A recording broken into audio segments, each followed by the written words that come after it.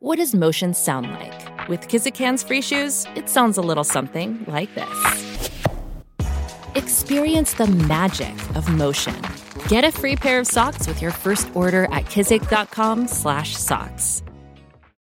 This is the story of the one. As a maintenance engineer, he hears things differently. To the untrained ear, everything on his shop floor might sound fine, but he can hear gears grinding or a belt slipping. So he steps in to fix the problem at hand before it gets out of hand. And he knows Grainger's got the right product he needs to get the job done, which is music to his ears. Call, click Grainger.com, or just stop by. Grainger, for the ones who get it done.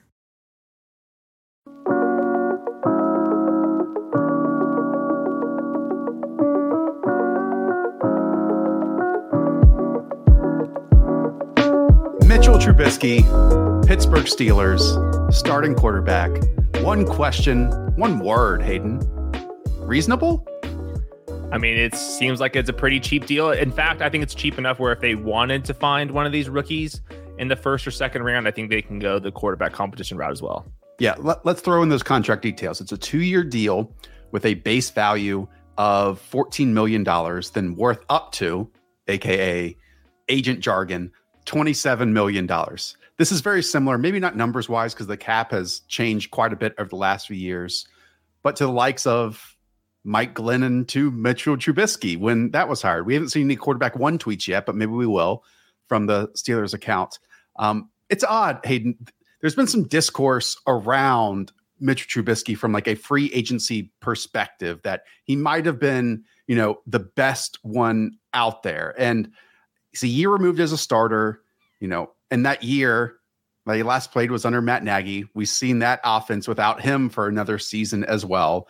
This is a very reasonable contract, but it's easy to say, and I don't want to simplify it too much, that this is like a dollar store Josh Allen, but on some level, that's a pretty big improvement for what the Pittsburgh Steelers revolved around their offense last season in Ben Roethlisberger. Yeah, last year, Big Ben averaged 6.2 yards per attempt. Mitch Trubisky, over his entire career, is at 6.7 yards per attempt. And I think that the surrounding talent in Pittsburgh is much better than it was with Chicago. So I think, I'm not sure how bold of a prediction this is, but I think Trubisky is going to average more yards per attempt than Big Ben did last year. Yards per game, 234 versus 208. The completion percentage, the touchdown rate, all that stuff, pretty similar when you're looking at Trubisky's career numbers versus what Big Ben did last year. But I think the biggest things, just kind of some upside at least, is Trubisky's at least willing to throw the ball outside the numbers, throw the ball downfield. I think that's going to have some implications on how this offense is utilized, particularly how Deontay is going to be utilized, how Chase Claypool is going to be utilized. Same thing with Najee Harris. And I think that you had a good note before the show talking about Matt Canada's offense and how Trubisky might be a little more willing to run some of those staples as well. Yeah, a bunch of things to dive into there. Let's take the first one. In terms of air yards per attempt, Ben Roethlisberger last season was 6.7. That's second lowest in the NFL, second shortest, only ahead of Jared Goff, with a 2.38 seconds time to throw. That's quickest in the league. He did not want to hold the football. We talked about it all the time on this very channel. It was catch it, throw it.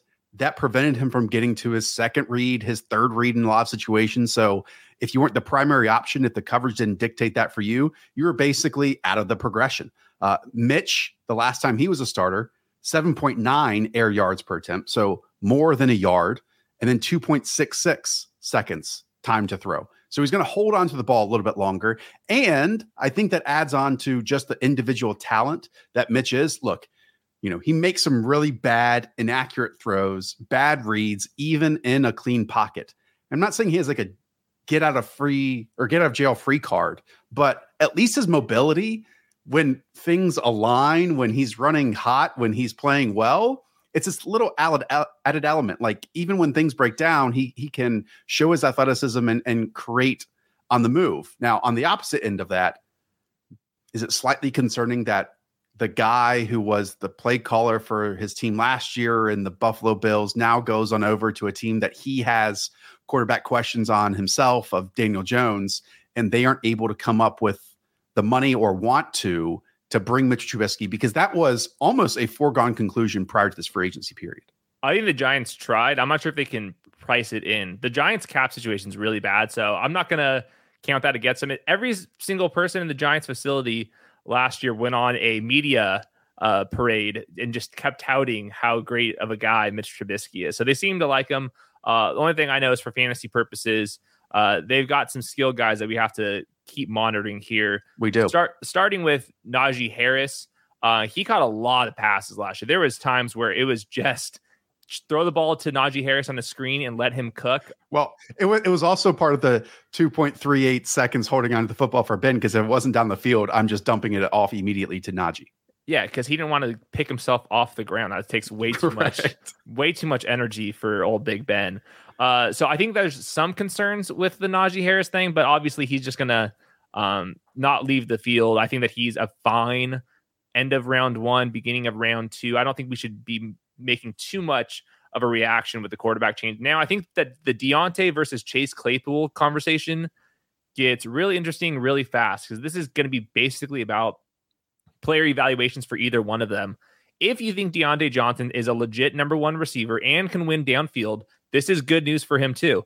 If you think that Deontay Johnson was a product of his environment and being the underneath receiver, then this could be bad news, because they might be able to use Chase Claypool in a way that where he's actually playing to his strengths downfield at the high point, yards after the catch. So I'm not sure where I want to stand. I'm not sure if on March 15th, I want to make a big declaration on either one of these. I've historically been very wrong on Deontay, and I don't want to triple down on that.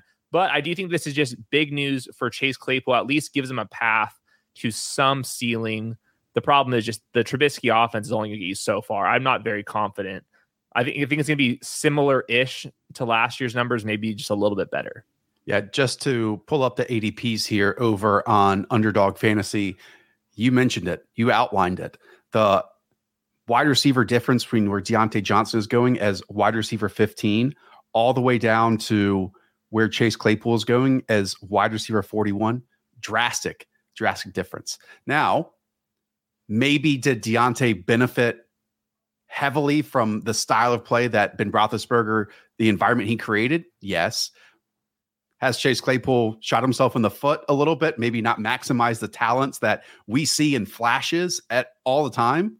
Yes. But do I think Chase Claypool has like a better opportunity with Mitch Trubisky at the helm versus with Ben Roethlisberger? 100%. Because again, if he didn't see isolated coverage on the outside pre-snap and have a coverage that dictated he can win vertically, rarely was Chase Claypool going to see a target in that offense. Like, even if he created separation on the backside, Ben wasn't getting there. Regularly, he wasn't getting there. And I want to throw in, last time Mitch was a starter, he had a contested catch type player in the red zone, in the end zone with Jimmy Graham, and like heavily threw up jump ball situations. That might have been a Matt Nagy thing, and it might not be a Matt Canada thing, but Chase Claypool of the ilk, it's him and Pat Freiermuth that can do that a little bit for what the Steelers might do this season. Yeah, Pat Freiermuth is the last guy to mention. All of a sudden, there's kind of a lot of like these four. That's like basically their entire offense, and it might cannibalize the Deontay Claypool Freiermuth from reaching a total ceiling. I mean, like, let's be honest here. Like, we're talking Trubisky might be an upgrade over Big Ben. Like, if this offense finished 26 in scoring this year, would you be surprised? Like, no. Yeah, but I think like 20. I would be shocked if Mitch doesn't play better than what Ben put on the field last year. I mean, it was abysmal viewing. It was really bad viewing in terms of just a capable, complete offense that did things for entertainment quality. It just was void of that for long stretches. And again, Mitch is frenetic. He doesn't always show patience. He bounces around. He moved from one corner pocket to the other. But I actually think Matt Canada's offense can be really, really fun. Like, if you ever go and search for his offense on YouTube, you'll see these sets of motions where they send, 3-4 people pre-snap and just have the same play, but change the look over and over and over again. Guess what? Ben was never going to do that because, the world revolved around him in that situation. Mitch doesn't have that standing on the totem pole. And so I bet we see some really, really fun wrinkles out of the Steelers this season. And they have some damn good skill players to put around him. That would it also shock you if they're a top half, passing offense this year? That's probably, a huge jump to make for them. But anything above 20, a massive improvement from especially for me, a entertainment enjoyability format of watching the Steelers on a weekly basis. Yeah, totally agree. How many starts do you think Trubisky's going to make? I'm going to set That's the over under 13 out of a 17 game schedule. Like, I think there's some risk, but it sounds like they're going to actually give him a try here. And I think that the Kenny Pickett's and Malik Willis, it always, like, whenever we start draft season, there's like, oh, there's never any good quarterbacks. And by the time we get to the end of it, all these teams get desperate and they start kind of moving up a little bit. So I wonder if they're picking a little bit too late and this was their gamble and they actually stick with them for 1 year. So I think that Trubisky's in range for fantasy. Like, some of those rushing yardage games could catch your eye, and all it takes is a little bit of skill talent around him, and he might be able to be like a QB2 whenever you start. So I think that he's totally fine in best ball right now. Yeah, we're a month and a half away from the NFL draft, so none of these takes are etched in stone. It's March 15th. I mean, give me a break. But I would be shocked if Malik Willis is still on the board. And then after that, it just seems like a jumbled mess from the NFL's perspective. But maybe they have a favorite that they love. Also need to throw in that they've traded into the top 10 for other pieces, non-quarterbacks that they love too. Devin Bush, for example. So maybe that's an avenue they'll go in. But this is a huge change. I mean, mainstay quarterback who was on the heavy, immediate decline into someone who's looking to rebound his career in a very manageable contract, surrounded by really, really good talents at multiple skill position pieces. And the organization, just always great. So always. Mike Tomlin, pretty damn good coach. All right. Thanks everyone for tuning in. Before you leave, smash the like button. More importantly, smash the subscribe button. Go and check out all of our free agent videos, 8 to 12 minutes long. And we'll have more throughout this window as well. Talk to y'all soon. See ya.